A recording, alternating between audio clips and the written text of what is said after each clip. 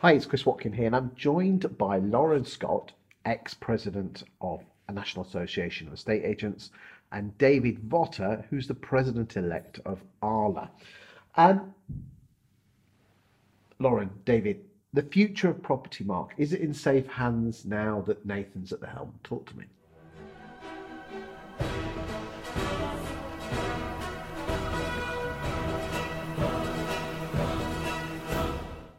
Absolutely. Absolutely. Couldn't be in better hands as far as I'm concerned. I've got huge respect for Nathan as a person and a businessman. And the results are clearly shown already, aren't they? The team within Property Mark are literally shining. There's loads going on behind the scenes and what members can see as well. So I think was the best step that Property Mark's made, in my opinion. David? Completely agree. I mean, I had the pleasure of meeting Nathan for the first time face to face a couple of weeks ago at the AGM, and what a character! And it's great because the organisation's being run in a different way, like businesses should be run. You know, we're a membership body, we give back. You know, we do qualifications, we do all sorts of things. But like Lauren said, the buzz is just incredible. Everyone feels empowered. They all feel part of something, you know, important. Yeah, really great. And it's, you know, even the members are now saying, God, because we had a rocky time. You know, the trade press were all over us for little bits and pieces because around the Christmas, January 2021. I mean, you had Tim Balcon who came in and then left straight away. Then you had a president that handed their notice in. I think it was ARLA or National, I can't remember.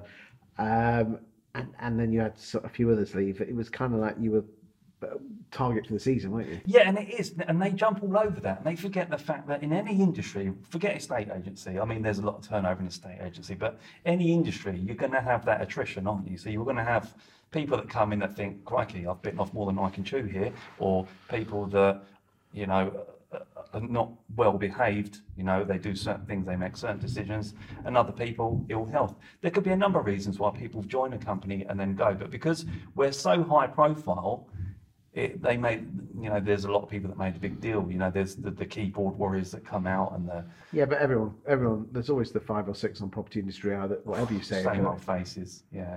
And it's like, well, if you've got the time to write negative comments, then that makes you think, well, crikey, what's your lifestyle like? Are you a really negative person? And I've got this thing where if I see a post and if I can't think of anything positive to say, I won't say anything at all. You know, I won't write negative things. Say, I think you're stupid for saying that, because that's my opinion. My opinion doesn't matter because it's the concept of what that post is. That's why you never comment on any of my posts. Exactly, never.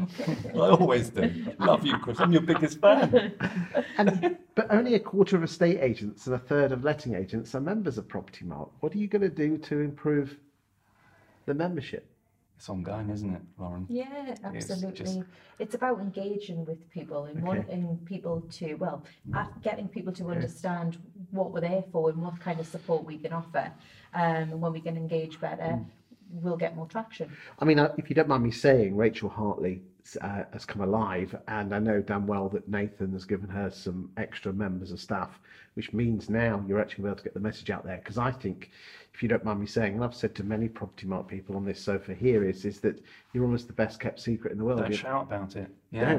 In fact, and I think maybe because, there is that element of that. You're absolutely right. And we've, you know, when Tim Balcon came on board, we had several meetings with him and said that this is what we need to change. And then when he left, Nathan came in and literally Nathan just got it done. He's got like a 55-point checklist of things that he's got in the pipeline and he's working on, and he's just doing it. There's no, you know, let's wait, let's do it. He's just getting it done because he's been on the board for so long, hasn't he? He's got that, sorry to touch your leg, he's got that knowledge and where we're steering the organisation. So for him to sit, he's the best person for that role. And although they say it's an interim position, we're all hoping that he's there for the foreseeable. And I think, well, he's always got a smile on his face, so...